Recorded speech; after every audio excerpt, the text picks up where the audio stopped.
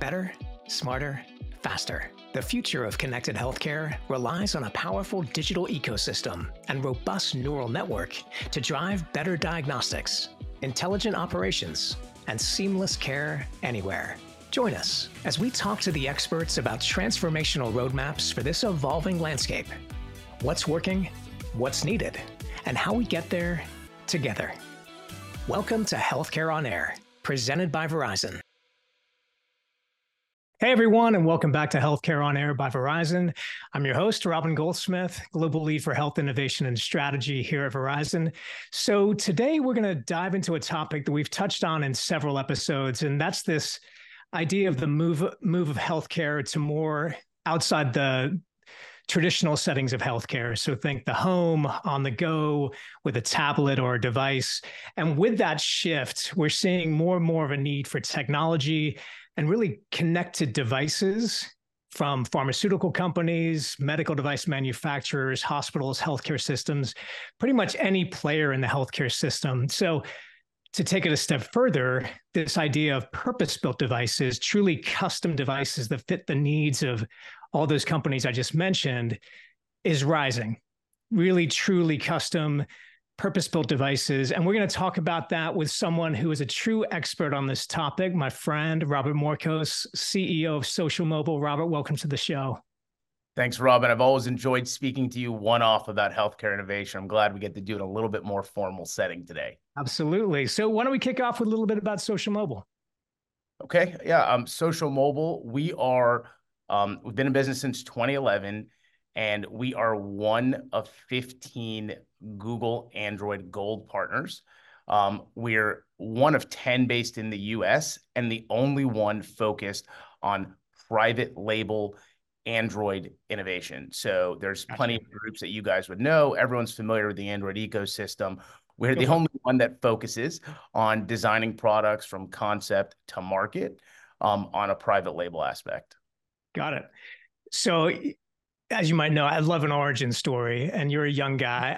I'm very curious to hear the true Robert Morcos origin story of why you decided to enter into a space that's filled with a lot of big names from mobility, a lot of large Fortune 500 companies, and you bootstrapped a company down in Miami, Florida, to build this out. And I'm just curious, kind of, what was the catalyst for you to make that move and start the company? So I moved to, I was born in Amman, Jordan, and I moved here to Miami when I was 3. I'm the oldest of 5 kids, single mother. It all has to start somewhere. Yep. And, I knew early on, just watching our mom take care of all the kids, that, things had to change, and I had to be the one to do it. So as I started getting into different businesses when I was younger, and the year was 2000, I was 15 in high school, I quickly learned, as mobile devices were becoming more and more available, that you can make money buying used devices. And at the time, there really wasn't a market for that. There was nothing. People had them on shelves. So one of my friend's fathers was very big in that business, and that, essentially one of the first groups that pioneered that industry of the refurbishing and selling off into Latin America at the time. And he essentially taught me the tricks of the trade. So I ended up building a business doing just that when I was 15 in high school. And, I ran it throughout my entire time there. I got a scholarship, went to college. When I got out of college, I said, I know exactly what to do. I'm going to go back I can build phones from the ground up, and hence the name Social Mobile. We found out very quickly, not as easy as you think. And then, from there, we eventually changed and pivoted multiple times. As you mentioned, we're still, a bootstrapped company to today. And we've ended up changing the business model several times from just a consumer cell phone brand, our own, to a private label consumer brand, to an enterprise consumer brand. And now today, the focus is even more verticalized to private label enterprise for the healthcare vertical. Yeah, I was going to say, you've worked across many, many verticals, but it seems that you really have identified a gap, and that gap seems to be more and more in healthcare. Can you speak to that a bit? Yeah, there's a lot of innovation going into healthcare right now. It's one of the largest industries in the world. And as you mentioned, we've worked in across a lot of different industries, whether transportation, real estate, retail, food delivery. One of the largest ones that we've seen continue to adopt over the last 5 years or so has been healthcare. As data becomes more and more important, as real-time results need to be pulled, and we've seen significant innovation in that area. So that's been where we've put all our focus. Yeah, I mean, we met. I forget which healthcare conference we met, but it was kind of serendipitous. I think it was HIMSS or the Health Show, and I saw on in your booth kind of all the different types of form factors. So, you know, for the audience, when we say purpose-built devices, what does that really mean? And kind of take me through kind of a customer has a use case, and I know I know some of the ones that you're working on or have worked on.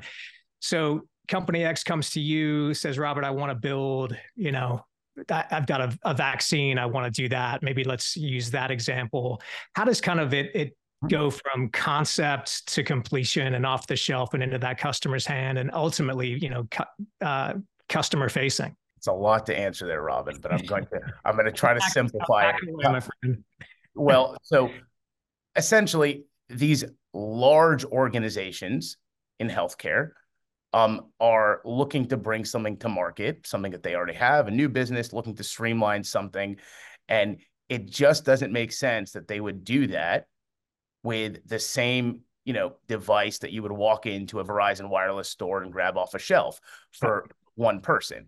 They need something that's purpose-built that addresses the concerns they have, and the concerns are significant, right? Not just from a security, longevity, supply chain, every aspect. The enterprise is completely different than the consumer model, right?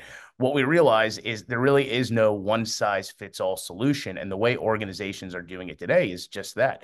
They're taking some consumer device that's made, and they're spending significant money, time, resources into retrofitting it to work in that specific use case. So, it's the whole a square peg, round hole. Eventually, you might get it in, but it's going to take some significant power to get in. Is it the most efficient? Of course not. So, and I'll give you, another example, like just to be specific, think of a large CGM provider that's got millions of users. Does it make sense for them to buy, a million off-the-shelf phones from a Verizon wireless store and spend significant resources? No, they have the size, they have, the notoriety, they've got the demand. They should have something purpose-built to exactly what they want. So something they can manage, something they could deploy across multiple countries so that they have, uniformity in the deployment, the look, the feel, the aesthetic, the different things that they have that they need to properly get that out. And it's crazy to think about it, but most of these companies today do just that. We're seeing a big shift as, to get to what they want, they're spending so much money, and it's still not perfect, and you can get that done for significantly less. So the way we do it is we end up speaking to them and trying to get a better understanding early on of what exactly are we solving for. There's lots of user studies, there's lots of on-site visits, talk to people that use the devices and different use cases to understand what are we solving today, and then also where's this business going in 3 to 5 years. We're very selective in the companies that we work with. We want to solve something long term. We don't want to just trade a bunch of devices today. It has to make sense for both organizations the way we take this partnership approach. So we want to build something that's future proof, that works today and is where you need it to be in a few years. And also in a few years, if there's something coming down that you need incorporated to work with something, we want to think that through. And then we want to help provide something that solves that need, because we don't want to go through the exercise of making a product multiple times if we don't absolutely have to. So I just want to touch on something you said there. First of all, you're selective in the companies you work for.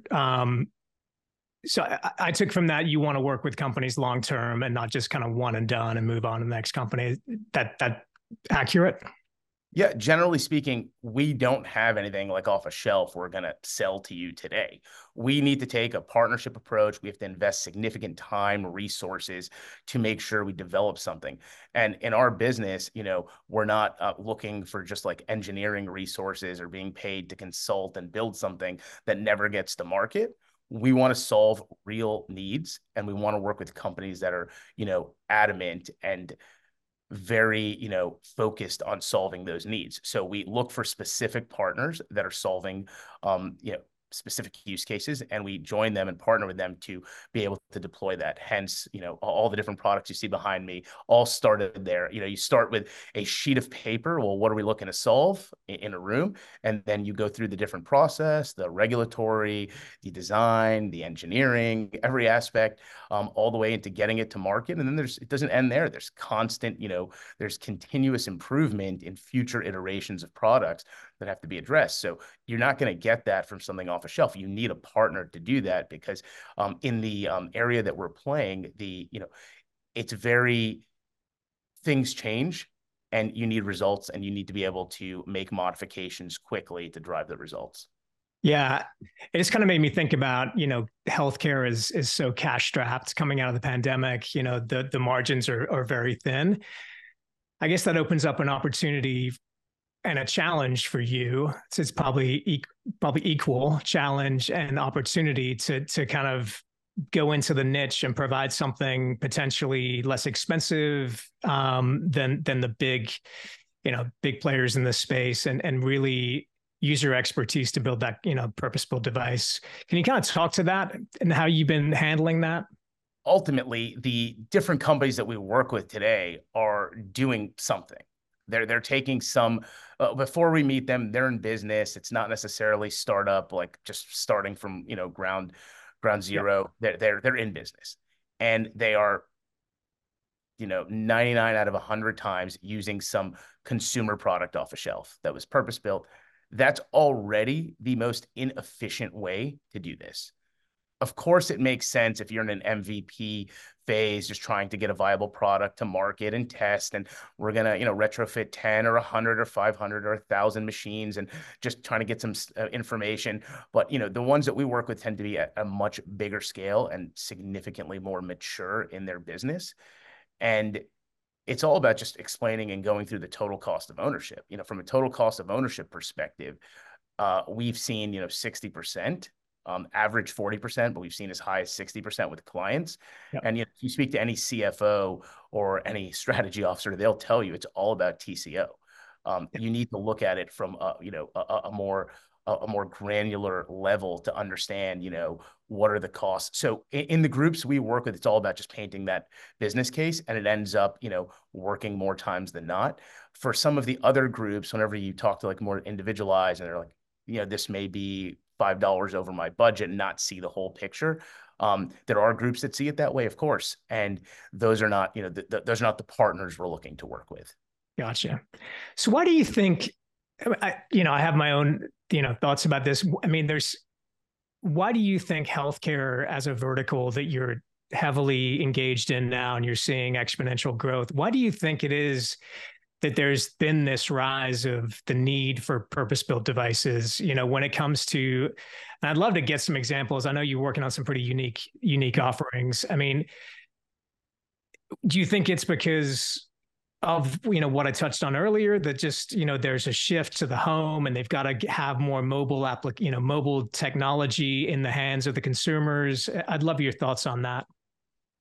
Yeah.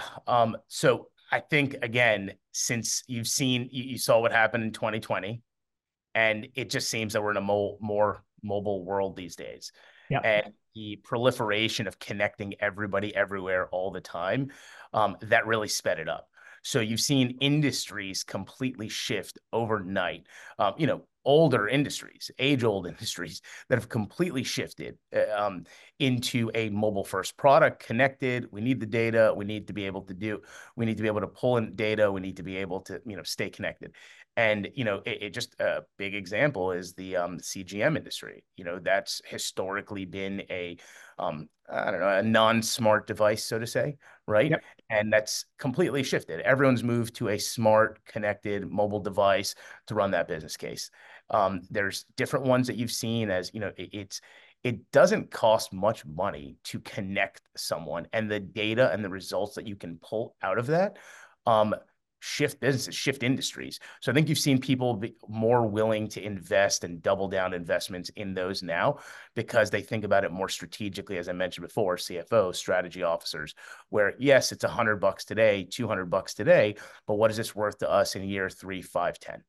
So I jumped in. I'm peppering you with questions, my friend, but I want to take a step back, and I was thinking, about how you started in your story and kind of this synergy of this mobile, as you said, mobile first shift we're seeing across every industry, and it just seemed you've been building this business, but the economic, macro trends really kind of went in your favor. And what have you been doing since you said 2011 you founded? I mean, laying these, this whole ecosystem of building a device.